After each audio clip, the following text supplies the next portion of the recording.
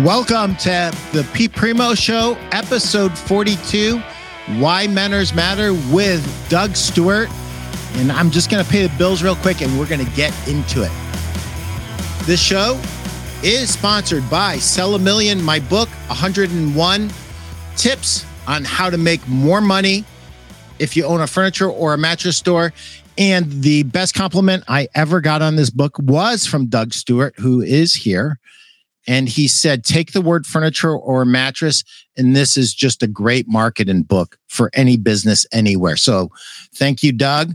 And my other sponsor who pays the big bills, the Mattress Industry Network on Facebook. The Mattress Industry Network on Facebook is the only group anywhere that I know of who is run by retailers for retailers. So if you own a furniture or a mattress store, you sell mattresses at retail, you really owe it to yourself to join this group. It's a free group. It's over 1,000 members strong now.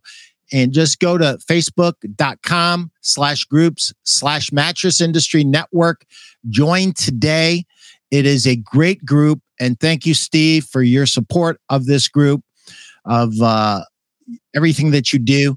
The Mattress Industry Network's core values are helping each other to build, market, sell, and succeed in the mattress industry. If you don't belong to it and you do sell mattresses, you got to join. Doug, welcome to the show.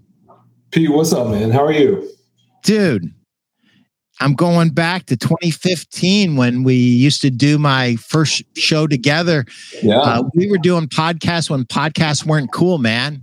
Yeah. I don't know where it was going, but it was certainly a good experience. So, Doug, I spent the weekend reading this book, 5.5 Mentors, by you, and I have to say this: great job, my friend. Thank you. Great job. Do you mind if I read what you wrote in the book that you sent me? No, go for it. Made me cry. Pete, I'm not sure if this book would have ever been written if you had not set an example with Sell a Million. Thank you for your friendship. Blessings, Doug. You have blessed me in more ways than one, Doug, and you don't even really know how much. But I am going to start to show off with this. I would like you to define mentor, because I think that sometimes we get the idea of someone sitting at the foot of a master, almost an apprenticeship type thing, and that's a mentor, and that's the only mentor. And I want you to kind of broaden the definition and give us your definition of mentor, and then we'll start getting into the meat of the book. Yeah. So I think, Pete, the thing that helped me the most was making the delineation between mentorship and apprenticeship. You know, like apprenticeship is really important, but it requires a commitment between two people, kind of like the master and the teacher and the student, right? Well, mentorship is a bit different, because the way I've seen mentorship is much more of an attitude, and it's much more like self-care than it is being cared for, right? So we think about the way we think about self-care today in a lot of ways. And I wrote about this a little bit in the book. We think about escapism, right? Self-care is like, you know, going and getting a massage, or like going shopping, or like taking a nap or taking a vacation. And that stuff is important. And then there's the other part of self-care that's like perennial self-care, like the type of self-care that your future self will thank you for. And when the big shift for me in the way that I grew and developed and continue to grow and develop was really thinking about mentorship in terms of something that I was able to participate in if I made the choice. And I could include everyone and everything in that process. And so I didn't need permission or another person necessarily to be able to get something out of being mentored by my surroundings, my experience, and even the people that were obnoxious. So talk about the anti-mentor. That's where the half comes in from your book title. And I think that's an important place for us to start. I've never heard anyone discuss this. And that's one of the things that I love about everything that you do. You're almost a contrarian, but not quite. You're not a contrarian for contrarian's sake. You're just wired differently, and you really seek to understand and delineate and help clarify things for us, things that we should do on our own, but we don't even do. And then a lot of times, well, let me share this with the audience. Doug, years ago, on a podcast, became an anti-mentor for me. So I'm a poor boy who grew up in Schenectady, New York. I believe in the past, before I met Doug Stewart, that I was a self-made man. And he said, there is no such thing as a self-made man. And my BS meter went a mile high. And I'm like, what do you mean? What do you mean? I didn't have one paper route. I had two. And at one point I had 3 paper routes. I paid my way through school. I did this. I did that. I worked 3 jobs. I ate, a macaroni and cheese. And you guys would eat ramen noodles, but I ate macaroni and cheese. I didn't have an air conditioner. I was dirt poor. I made it on my own. And after I got done with that little internal rant, I saw a picture. And it was my dad. And he said, you can do anything you want to do, but you're going to have to work for it. We're not the Rockefellers, honey. We're not the Rockefellers. You're going to have to work really hard, but you live in America. You can do anything you want to do, but you're going to have to work really hard. And then I said to myself, oh my God, Doug's right. I was blessed by a mother and a father who supported me. We didn't have any money. Make no bones about that. The reason I got the paper route is because I had 1 pair of jeans and I wanted another pair of jeans. But we didn't have the money for a second pair of jeans. So I realized that Doug was right. There is no such thing as a self-made man. Of course, my heart breaks for everybody that doesn't have that situation, but I digress. So the anti-mentor can be somebody that you absolutely can't stand, or somebody that just causes you to think, or an experience. And what makes a difference, Doug, between whether we learn or not from that anti-mentor? Because I think it's important. Yeah, I mean, I think, Pete, a lot of it really has to do with our perspective on what it means, and it's like you mentioned. I'm not a contrarian for contrarian's sake. I don't try to be. Sometimes I am, and I have to watch that pretty closely. But in general, I think language matters. Like a quick recent example. So my son just turned 3. So this was probably 6 months ago. He was a little delayed in his speech. And so it was something we were really working with him on and thinking about. And it turned out that there was a particular part of the day where he always seemed to be more frustrated, more testy, more likely for a bit of a meltdown. And we couldn't figure out why. Like, why this time of the day? And it was normally just in the morning after breakfast. And there was one thing that changed with him that caused him to stop having that meltdown at that time. And it was 2 words. The 2 words were miss you, MISSYOU, miss you. And what turned out was my son would miss me when I would go into my office after breakfast for work. But before he was able to say it, he didn't have the language to be able to communicate it. So it stayed inside of himself. And so because he couldn't say it, it caused frustration, it caused confusion. He would get irritated much more easily. So language and us being able to speak out what our experience is such an important thing. And so for me, That's why I take words like mentorship and apprenticeship, and I want to set them beside each other and go, okay, precisely what does this mean? So that sort of leads me to this idea of anti-mentor. Like in the beginning, this concept has really evolved for me. Like in the beginning, it was like anti-mentor is like pick the people around you that are the most obnoxious or that you don't want to be like, and then use that as an example and then try to reverse engineer. So how did they get there and how can I keep myself from going there, right? But as it's evolved, it has also been people that have a different perspective, that come from different places, that see the world differently. And I think the biggest thing in the way to sort of unlock the opportunity to develop from those people is knowing that it's not personal. Like they're not after you. And even the times that it feels personal, it's still not, because, and this is a question that as I've coached people over the years, I've asked them this question.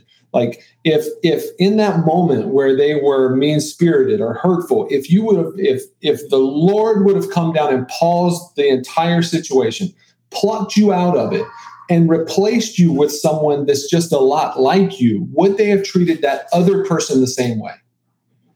And the answer is always yes. Right? So now that doesn't mean you're not at fault for something, or you're not deserving of the treatment you're getting, or you don't have an apology to give.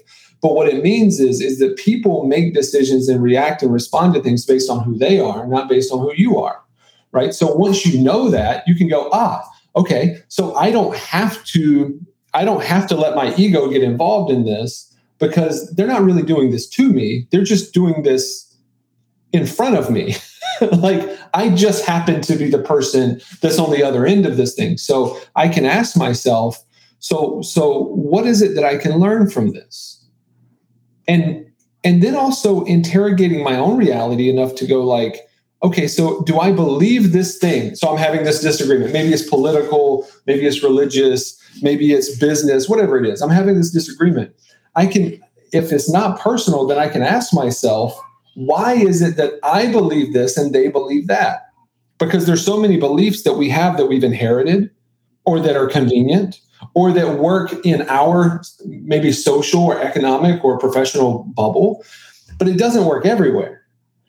Right. And so I should be able to have the integrity to look at things that make me uncomfortable, or that differ from the way I see the world, and be able to look at them somewhat objectively and go, maybe I have something to learn here. Right. The only way you can grow is if you're open to growth. And that's something that, is really at the heart and soul of this book, 5.5 Mentors, How to Learn, Grow, and Develop from Everyone and Everything. There's always something to learn in the good and the bad. It takes a certain amount of courage to challenge your own beliefs within your own head, and to really open up and question, because a life where you don't question yourself isn't worth living. You have to question yourself, and you have to question everything from your most fundamental beliefs to your most out there beliefs. Always question and always grow. I mean, we're put here to grow and to become more than we are. I love this. I'm going to read this word for word. This isn't actually in your introduction, and it is something that there are people out there, for whatever reason. There could be hundreds of reasons. And it's one of my worst fears. And I know it to be true, that there are people out there who could be so much more than they are, but they don't. And here's your permission slip from Doug Stewart. I'm going to read this word for word, so forgive me. By the power vested in me from the divine creator of the universe, I, Doug Stewart, officially give, fill in your name, full permission to pursue your passions and to accept yourself as the innately great and priceless person you are.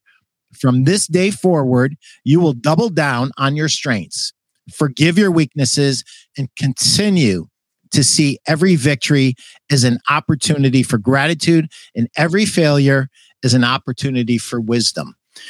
Guys, that's on page 15. And before that, there's a great little exercise that's literally worth the price of this book. And by the way, anyone who likes my YouTube channel and makes a comment is going to get a free book, because I have two and I only need one. So, what do you say, Doug? What do you want to clean up from there? Well, the permission slip thing is funny, because it's something that I looked for a very long time in my life. I looked for someone to give me resources, to give me an opportunity, to give me, and what I found is that to get the best mentors, you have to do things that are attractive to the mentors. Like I've been blessed with some of, in my opinion anyway, some of the best mentors that I could have ever asked for, but they only showed up once I started doing my work. And this is kind of the punchline of the whole book, right? I lay out 5.5 mentors, and the final mentor, the fifth mentor, is the only person that I'm really talking about, right? Like the fifth mentor, the worldview mentor, that's very much the traditional idea of having the Mr. Miyagi or the Yoda. Like, but the thing is that person doesn't show up until you have an attitude of the other 4.5 mentors, right? And just a couple other points that I thought about while you were talking. Questioning is such an important thing, because I strongly believe that anything that can't be questioned can't be trusted. And that applies to everything. And so if I can't question it, then I can't trust it. And that goes for my belief system. That goes for people around me. That goes for, what I believe about like absolute truth and total reality. Like we have to be able to question, and anything that will not allow a question is something that we in general can't trust. The other thing that I thought about, Pete, going back to the self-made person conversation, is something that I tell my 10-year-old is that you can be anything you want to be that you're good at. Like telling our kids, like, you can be anything you want. Like, that's maybe the worst thing that we could tell them. Like, you can be anything. Well, no, you can't. Like, I can't. I'm 6'7". I'm 240 pounds. I can't be a jockey in the Kentucky Derby, no matter how hard I work, no matter how much I want to be it. Like, I'm massively dyslexic. I can never be an English professor. Like, there's just things I can't be, but I can capitalize on the talents that I was given if I'm willing to put in the work, right? So, like, your talent is something that you didn't give yourself. This is things that, but then the question is are you willing to do the work to turn that talent into skill? Like I was talking to a friend the other day, and I've gotten to a point in my life where I'm far enough in my career to not be the kid anymore, but I'm not far enough to be the elder, right? I'm kind of like somewhere in the middle, right? And I was telling them that it was interesting that no one has talked about my potential in a really long time. Like early in my career, they talked about like, oh, you have great potential, but nobody says that anymore. Now what they're saying is they're asking me for my production. And so they talked about my talent, my possibilities, my potential in the beginning, but there comes a point where people go, okay, talent's not enough. Have you done the work? Have you developed yourself to a point where the talent is now something that can be utilized in a real world way, and so that you can demonstrate the skill that's associated with the talent? But you can't be anything, but you can be anything that you're good at if you're willing to do the work. Right? Absolutely. So, rant over. I'll step off my soapbox so we can get on. No, you can keep going. I'm never going to get to the end of my questions. No, I made my peace with this before we even started. There's too much that I'm curious about and too much that I want I'm never going to fit it in an hour. So if you have anything you want to keep going on, go ahead. If not, I'm going to ask you about Sarah Baker. Yeah, let's talk about Sarah. Let's, set up Sarah Baker and why she's important. And I've heard this before. You went into more depth in the book. And Doug, I have to say something to you. You, in this book, really open yourself up more than I've ever seen you. And I want to compliment you on that, because some of the things that you talk about aren't easy things to talk about.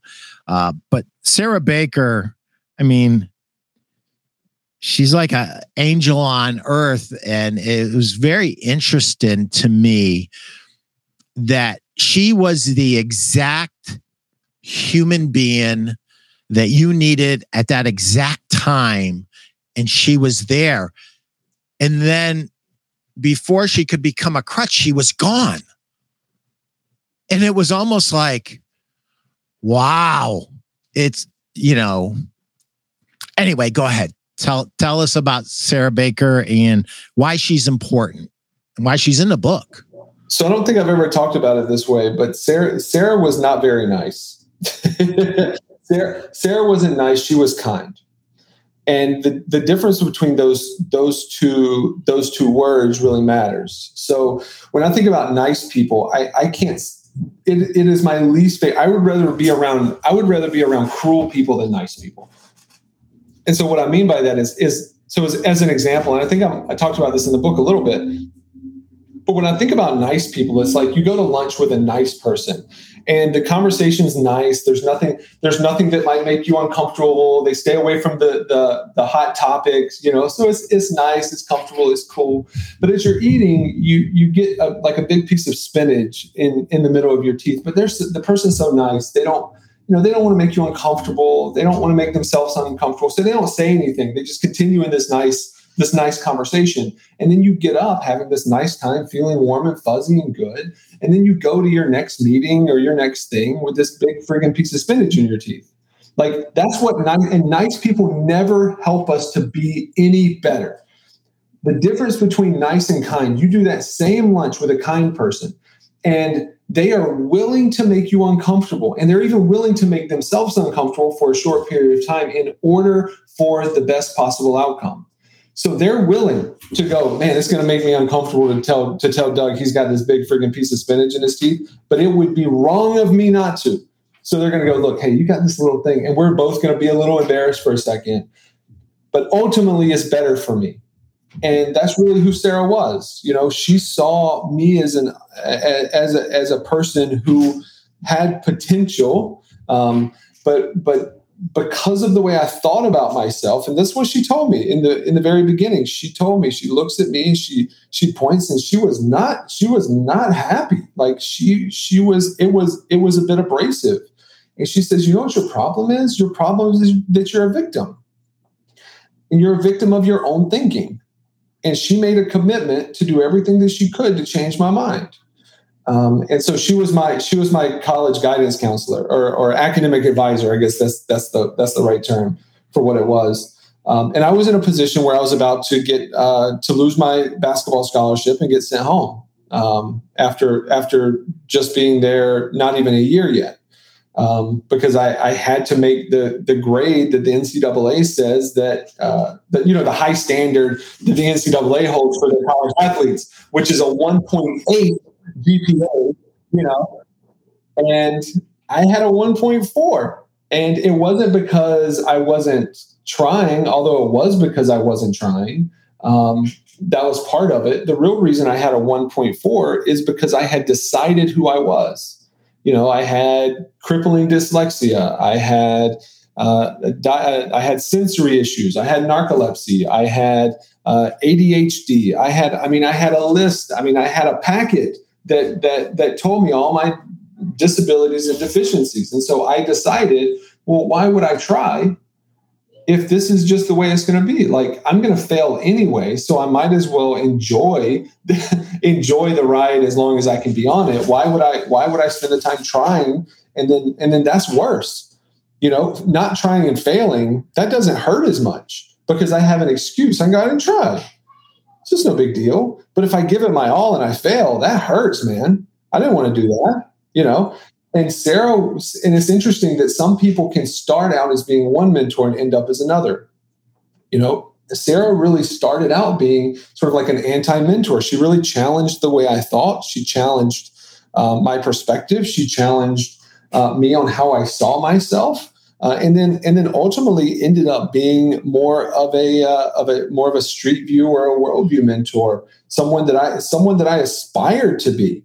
That was a pivotal moment in my life. That changed my life forever, and really is where the whole concept of like, oh, I don't need some successful person to make this big mentorship commitment. Like, I can just ask some questions. I can read some books. I can watch a YouTube video. Like, if I'm paying attention, there's meaning all around me. Like, there's opportunities everywhere, and so Sarah, it's interesting that sometimes we have an opportunity to be disrupted. But if we see every disruption or every person that challenges us as an adversary, we will lose.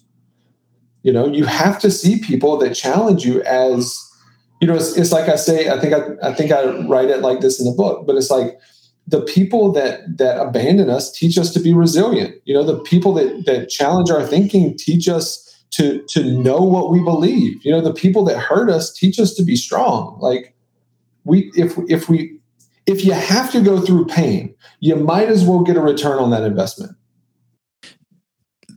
For our store owners that have an employee who is not performing up to snuff, I think there's a huge lesson here, and I want you to go into it a little bit with Sarah.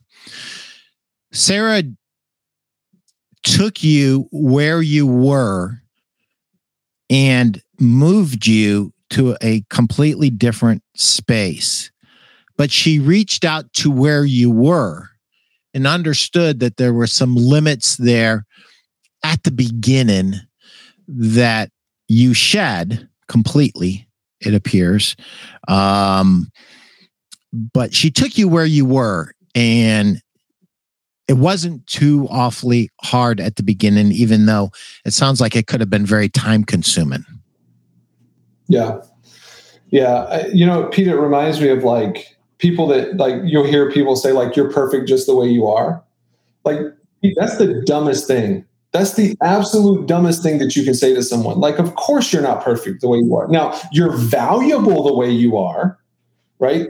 You're innately and inherently valuable just the way you are, but you're not perfect, and you're not the way you should be. It's great that you are where you are.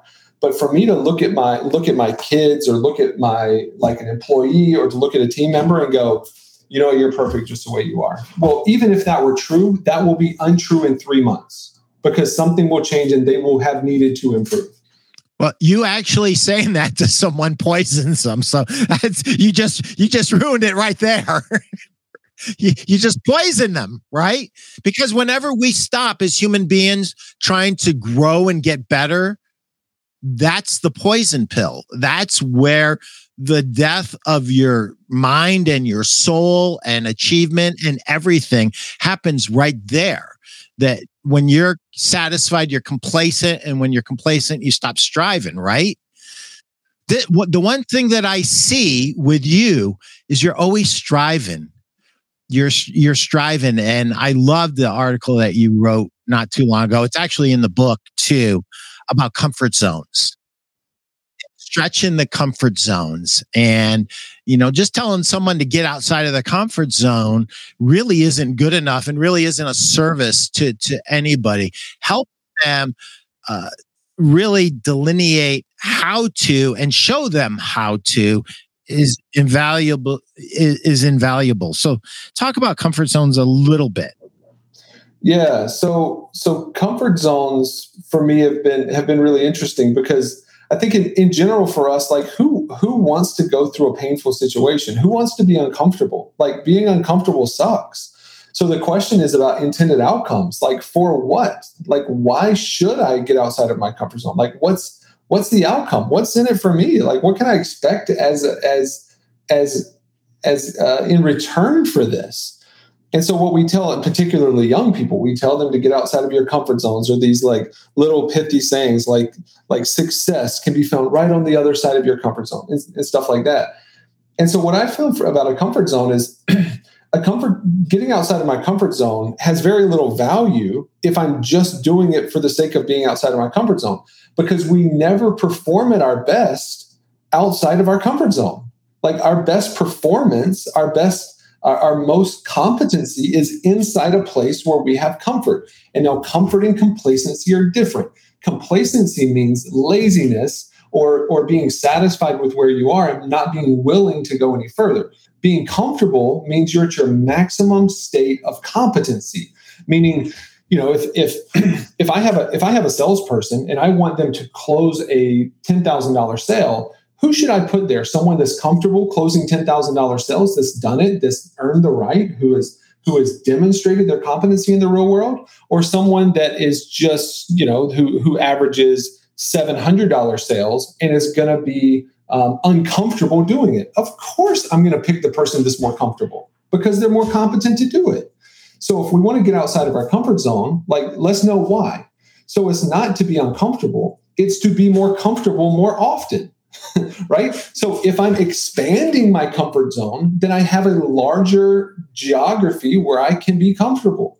If I'm outside of my comfort zone, I'm less competent. So the question is, especially when you're talking about salespeople, my grandfather, who was a brilliant businessman in his own right and had a number of furniture stores when I was growing up, he would always say, you never practice on paying customers. Never practice on paying customers. And so he believed that if I'm going to be uncomfortable, I'm going to be uncomfortable role playing with the other salespeople. I'm going to be uncomfortable having new conversations and kind of bumping through, benefits and features with him or with the rep or with someone else. But by the time I get to the customer, by God, be comfortable, And so that's really the way I think about it. It's like, let's do things. Let's get outside of our comfort. And I don't think I talk about it like this in the book, but one way that's evolved is this is oscillating outside, 6 feet outside of our comfort zone in order to pull it just a little bit more, to stretch it a little bit so we have more space, so that when we need to perform at our best, we can have confidence, which is maybe a different conversation. Maybe we talk about that in a minute. But confidence is not something you can choose. Confidence is something that you have to earn. You can't just decide to be confident. When people just decide they're going to be confident, that's at best it's arrogance, and at worst it's ignorance. And so as we expand our comfort zone and we're able to demonstrate those things to ourselves, we can earn the right to be confident in areas that we have evidence of competence. Hey, I've got to read a quick chapter. It'll take a minute. And actually, this is for you guys who have my book. And Doug, I want you to ask me any questions about this, or just tell me what your thoughts are. And you've heard this before. It's on page 155. It's the very last thing I wrote in the book. It's actually in the bonus section, so it doesn't have a chapter number. It's your sales business. All great retail salespeople have one thing in common. They view their sales as their own business.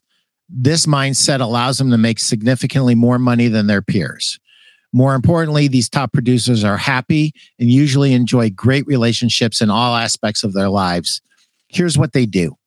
Early. They are usually the first into the store and the last to leave. Why? Because they work for themselves. They are willing to pay the price for success in full and in advance. Commitment. They are committed to success. They do things that other people are unwilling to do to achieve their goals. They go the extra mile to serve their customers and are rewarded with their loyalty. Integrity. Top producers always tell the truth. Their word is their bond. Their customers trust them and always ask for them. That's huge if you're a commission salesperson. Invest. Top salespeople invest in their business. They buy sales books. They go to seminars. If their company does not supply thank you cards, they buy their own. They are constantly looking for an edge to serve their customers better. They invest 3% of their earnings back into their sales business. If you are a serious sales pro and you're not investing 3% of your gross income back into your education, your self-development, you're cheating yourself. That's not in the book. I just gave that to you for free. You're welcome. Educate.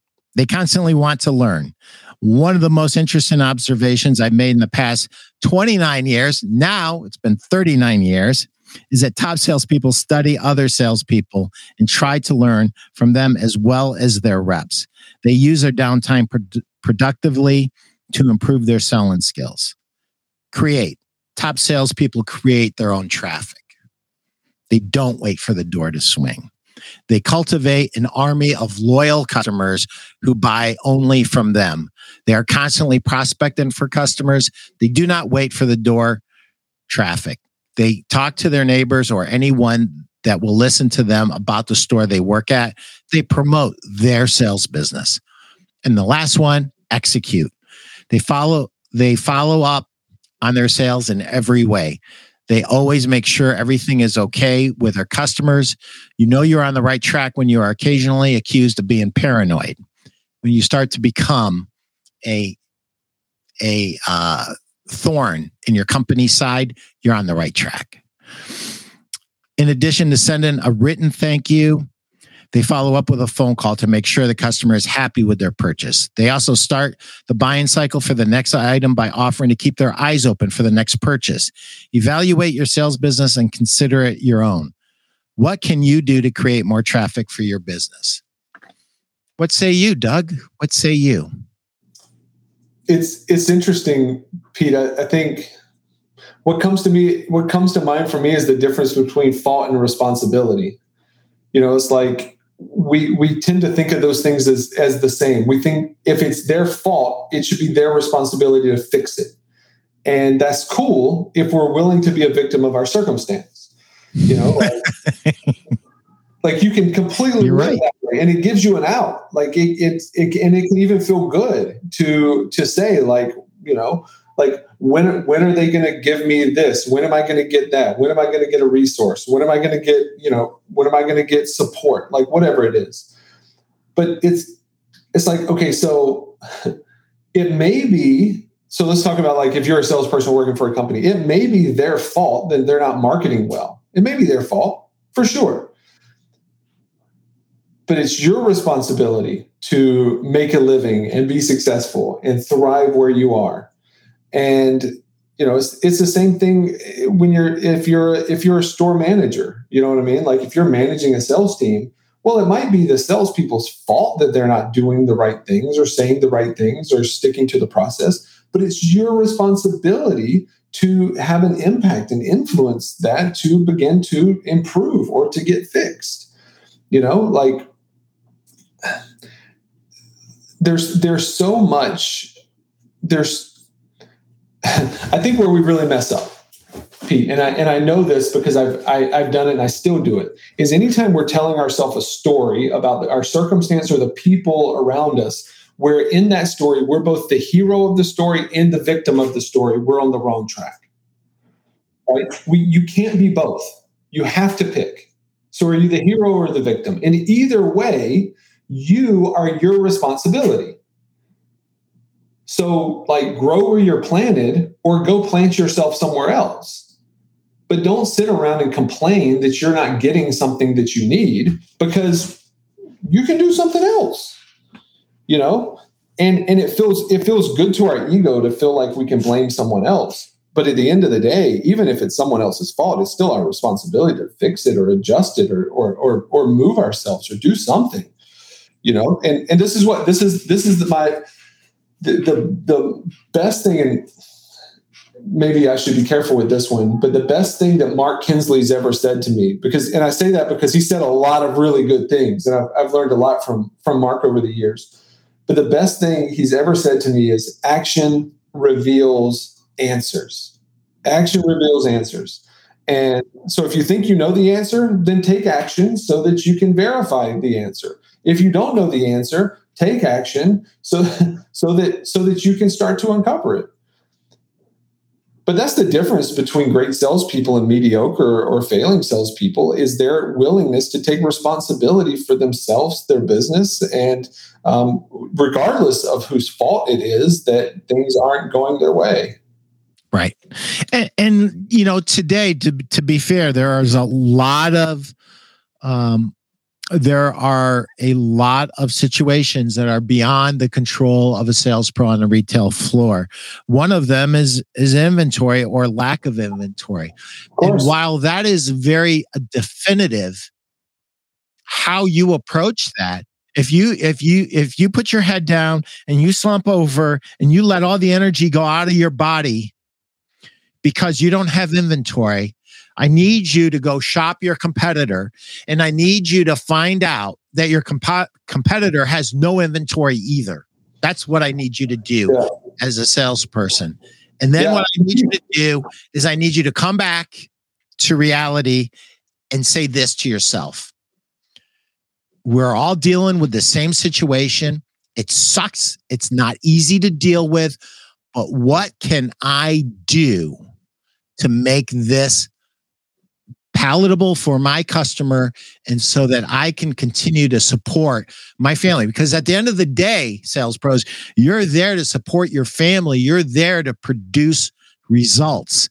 And I think that Doug's done a great job of talking about that. And we're really kind of veering off of the mentorship thing, but that's okay. This is important for right now. Yeah. Well, I would say we're right in the middle of it, because we are in the middle of it. Responsibility is the through line of development, and like it's and I would even maybe take it a step further than going to your competitor. Like, go on your system, go back to your warehouse, like wherever you would look, and like know what you have in stock. Like, that's a good first step. Because if you know what you have in stock, then you can have a more coherent approach to navigating the products that you have to offer the customer when they come in, and then being able to ask appropriate questions to know what their tolerance is for waiting. Like, do they need it today? Are they cool to wait 6 weeks? Are they cool to wait a month? Like, there's some things I'm willing to wait on, but all of that is expectation. But if you don't tell them and they think they're going to get into it's like when I order something from Amazon, I'm a Prime member. So if it's not on my doorstep in 48 hours, in 2 days, I'm freaking out. Like on day 3, I'm losing my mind. Like, where is my stuff? I pay for you to be here. You've told me 2 days. So that's what I expect. But when I order something from Nordstrom, I don't even think about it for 7 days. Because I know that if I order something from Nordstrom, it's going to be 7 to 10 days. But that's the expectation they set. So I'm cool with that as a customer. Right? So if we don't know what expectation, and the challenge that we have, the opportunity we have as salespeople on a retail sales floor, is we can't set an overarching expectation the same way that Nordstrom or Amazon does. We're setting expectations specifically by product and based on what we have in stock. And so if that's frustrating, ask yourself, do you know what's in stock? Do you know what a take with is? Do you know what the 2-day lead time is? Or do you know what you have to order and you have to tell your customer, I don't know. But the expectation that, like, people typically don't get very upset because things don't go their way or aren't ideal for them. People get upset because the right expectation wasn't communicated. Like, that's why I get angry about stuff. Like, I can deal with something being frustrating, but it's like, if I make a reservation, then I expect when I get there and go, hey, party of 4 for Stewart, that they're going to sit me down in 2 or 3 minutes. But if when I make my reservation, they go, hey, we're very backed up, we're short staffed, so please be here on time and we'll try to seat you within 15 minutes of your arrival. I get there and I'm cool for 20 minutes. But if they don't set the expectation, even if it's true and they're doing the best they can, I'm losing my mind after 7 minutes because I had a reservation. Right? So are we willing to set the right expectations and do the work to know what expectations to set? Yeah, the first thing that went off in my head as I was asking the question is manage expectations.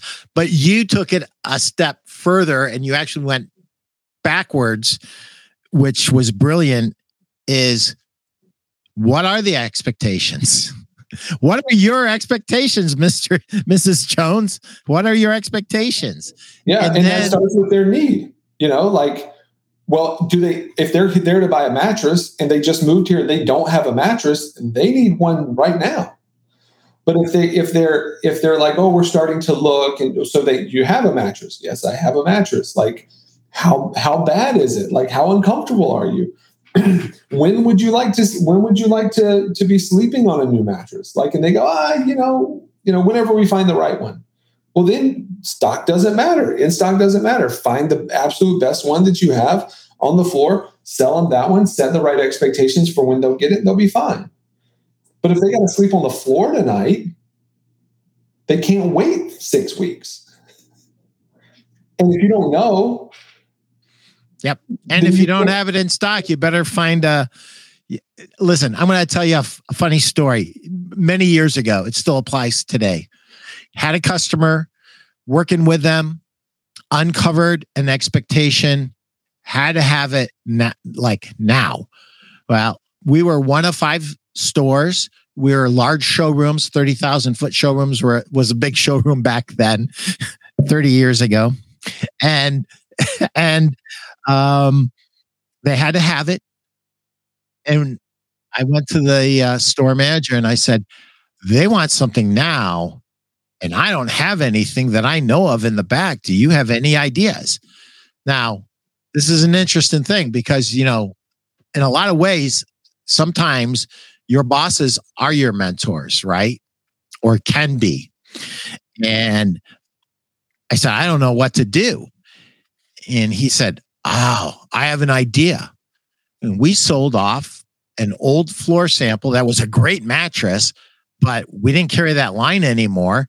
We gave them a great deal and they were as happy as could be and they took it with them. But we literally had to pull all the sheets off of the vignettes to find the one that he knew he had. So I didn't even know we had this mattress, but he did. And we came up with a creative solution. But I want to switch. I want to talk about chapter 6, the digital mentor. And I love this quote by Gary Vee. The internet doesn't care that you're not interested in learning. It will continue to evolve without you. And my hat is off to you for finding a Gary Vee quote without the F word in it. Yeah, that one wasn't easy. Mentors come in all sizes and shapes. They're everywhere and anywhere, but we have to be willing to see them. And the one thing that I love about your book is it really opens our eyes to the potential of where they can be and that it doesn't have to be an apprenticeship. No. There's a saying that goes, the person that does not read has no advantage over the person that cannot read. And, there's the other saying is knowledge is power. Well, that's less true today than it was before. Like that gets less true every day in our culture. You think it wasn't very long ago in the history of humanity where most people were illiterate. And so the people that held the knowledge held the power. But thanks to things like technology and the internet and the printing press, like technology has commoditized knowledge. And so if you have an internet connection, if you have a cell phone, like you have more knowledge at your disposal than any other people group in the history of the universe, with the exception maybe of the aliens that we're going to find out about. And but in terms of on this planet, right, you have more at your disposal. And so like this can be escapism, like play games and scroll through social media, like go for it. But if you're not using that for development, like YouTube is free. Like I agree that you should spend, 3% on your development. But you don't ever have to spend money if you don't want to develop in meaningful ways over time, and like that's been the biggest thing for me is when I want to learn something, I learn about it before I ask anybody about it. Ooh, let's dive into that. So I'm sorry, Doug, I cut you off, and no, God knows I'm great at that. I am the best cutter offer in the world. And I apologize up and down. And then you give me a pass because I'm an old man, and I appreciate that. But one of the things that I've always said to sales pros that work on our retail floors, when you come on a floor, and I worked at a little furniture store called Price Chopper, and it was 6,000 square feet. And then I worked at a store called Kronheim's Furniture, and it was 30,000 square feet. And the merchandise that was available by order, a special order, and catalogs, it was like a quantum leap, and I was freaking out. And so what I did is I looked through. I would take a category, and one day it would be recliners, and I would sit in every recliner. And I'll never forget this, Doug. You'll laugh when you hear this. So we had a Stratford gallery, and I gave our store manager a list of all the chairs that had cracked frames after I spent like 3 or 4 hours in there. And he goes, "Well, Pete, that's very nice of you, but that's the way they come. It's just the way it is." So I thought that was interesting, but learn everything you can with your own eyes and ears. What Doug just said, it's huge. After you cannot learn anymore, then start to ask your teammates. And then after you've exhausted that, then go to your store manager. So you've learned everything you can learn on your own. You learned everything you can from your teammates, which actually that should never end. And you want to see a funny YouTube channel, a video, the story of when I was on top of a dresser overlooking a vignette, trying to learn how Angel Gutierrez, God rest his soul, who's the greatest retail salesperson I ever worked for, I wanted to hear how he closed the sale. So I literally climbed on top, and he looked up and saw me. It's a whole nother story for another time. But learn everything that you can from everybody on the floor, then go to your sales manager. And then when those reps come in, God willing, they come in once a month or once a quarter. If you're lucky enough to see reps these days, ask them the questions that you have, and never stop learning. And something that didn't exist when I started in 1982, if YouTube was around, I didn't know about it. And I go on YouTube constantly, Doug, and YouTube is a great resource, but there are many resources like that too. If you're hungry for knowledge, there's really great news. You're right. You don't have to spend 3% of your income. If you're hungry, you're really hungry, on LinkedIn, you spend some time on LinkedIn, there are some really smart people putting out great content on LinkedIn. YouTube, it's a great resource. Jump in there, Doug. You had something and I cut you off. I apologize. Oh, no. Thank you for that. That's really valuable context. When we think about knowledge is less powerful today than it was before because it's been commoditized, that tells us that context is the most important thing. Like, Pete, I can remember growing up being on the sales floor, customers would come in like wanting to know information about products. And they would see salespeople as experts about the products. And so they would listen to them. And I can remember, gosh, I was 16 and, grown people were coming in and asking me content questions about products. And that doesn't happen nearly as much anymore because they can get all of the content they want. They can get all the knowledge they want online. They're reading reviews, they're asking their friends, they're posting on social media, right? Should we just let the 800 bear out of the closet? Your customers sadly believe that they know more than you. And even sadder yet, oftentimes they're correct because you have not earned the right to even be on that sales floor because you haven't done the work, because you haven't been a good student. Now that I slapped you up one side, let me help you.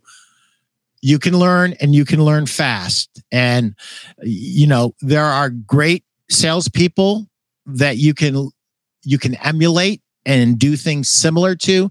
And there are horrible salespeople that you should look at what they say and do and never say or do anything that they do. But there are lessons everywhere you look. There are mentors. There are anti-mentors. They're everywhere. And if you're hungry, if you're really hungry and you really want to get better, it's all there. I mean, there was no LinkedIn. There was no YouTube when I was a kid. I mean, it just didn't exist. You got something, Doug, I can tell. Talk to me. Well, I think we have to ask ourselves the question, man, like, do we want to be right or do we want to make money? Because you can know all the right stuff. You can know all the facts. You can know the truth about whatever it is, but it doesn't matter what the truth is. It matters what the customer thinks and believes. So what we have to do is contextualize the knowledge that they have, right? So it's a matter of being able to ask questions to help them process through the information that you have so that it corresponds, and then contextualize the information that they've went and got, right? Because it doesn't matter if you're right, if they don't buy anything, that doesn't matter. So do you want to be right, or do you, we get really romantic about our products, Well, that goes back to taking somebody where they're at and bringing them to where they actually need to go. And you're never going, the art of selling, the art of persuasion is bringing them where they're at with the knowledge that they have and encouraging them to open up their minds. But a lot of it has to do with your skill and your temperament. If you get upset that they think they're smarter than you or they know more, if that upsets you fundamentally, you need to find a way for that not to happen, because it's going to happen too many times every day. You're going to end up just destroying yourself. You need to understand that's where they're at. It's my job as a professional sales pro who knows 10 times more than them. And if that's not true, you need to make it true. Bring them where they are without belittling them, without making them feel small. Kindness instead of niceness, right? Help them get the piece of spinach out from their tooth, right? We talked about that earlier. And get them to a place where they come to accept the right answer for their problem, which may not be what they thought it was when they first walked in the store. And that is the art of selling. It always has been, and it always will be. But today, you need to understand that your customers are going to go and they're going to read reviews. They're going to go on YouTube. They're going to go on LinkedIn, Facebook, Twitter, you name it, Instagram. It doesn't matter. Put your favorite social media in there. They're going to do it, and they're going to believe some things that are true, and they're going to believe some things that aren't true. And it's up to you as a sales professional to unwind that. So we went from doing a review on your book all the way to a mini sales lesson for our sales pros, but that's good. And we're still not done. And so I didn't want to go much past the hour, but I do want you to wrap up with any thoughts that you have. And I want to remind anyone that's watching this, go to my YouTube channel, subscribe to the channel, make a comment, tell me, Pete, send me my book, and don't charge me freight. I'm not going to charge you anything. I'll get a hold of you. Do not put your private information there. I'm easy to get a hold of. You can call me at 419-560-3169 and say, Pete, send me my book, and I'll double check it and I'll send you the book. It's right here. It'll go out the door today to you. And I hope that you get as much value out of it as I have.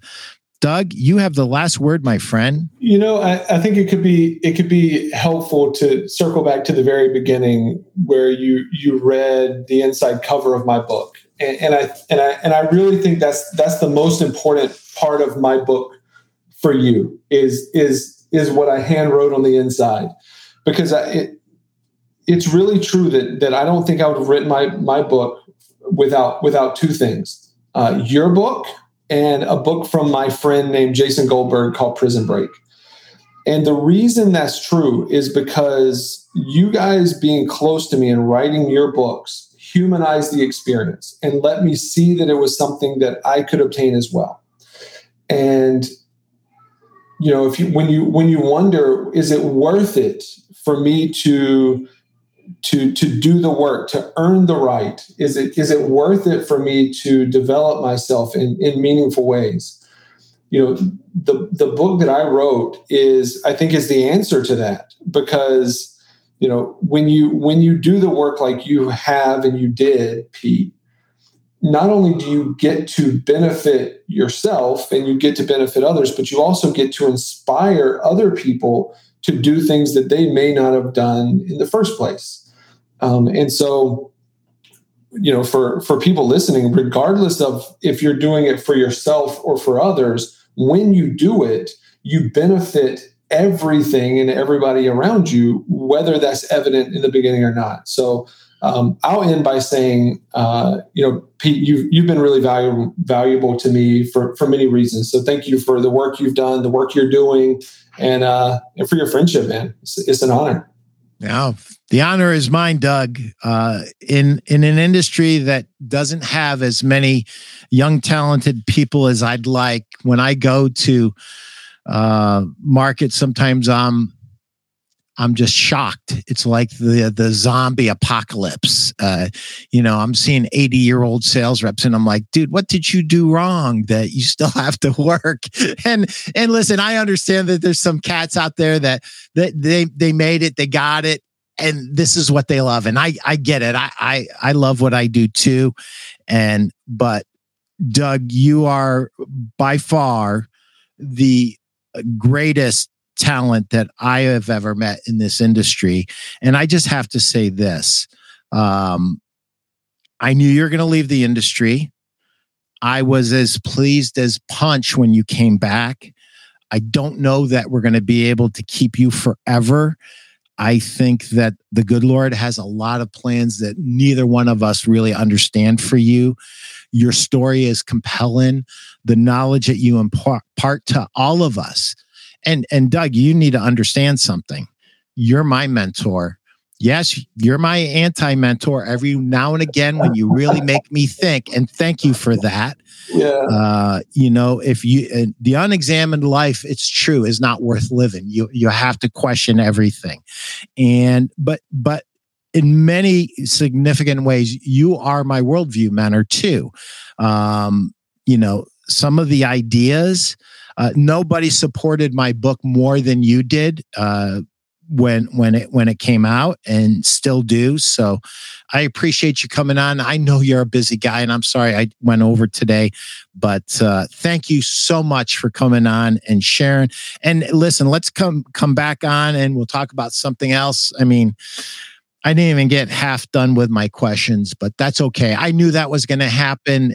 And anybody out there, if you want to learn and just be a great student and become the best person that you can be and the best professional that you can be, get this book, 5.5 Mentors. Anything that Doug Stewart says or does is usually very inspiring and enlightening. And get that book now on Amazon. Thank you, Doug. God bless you. You're welcome. Thank you, Pete.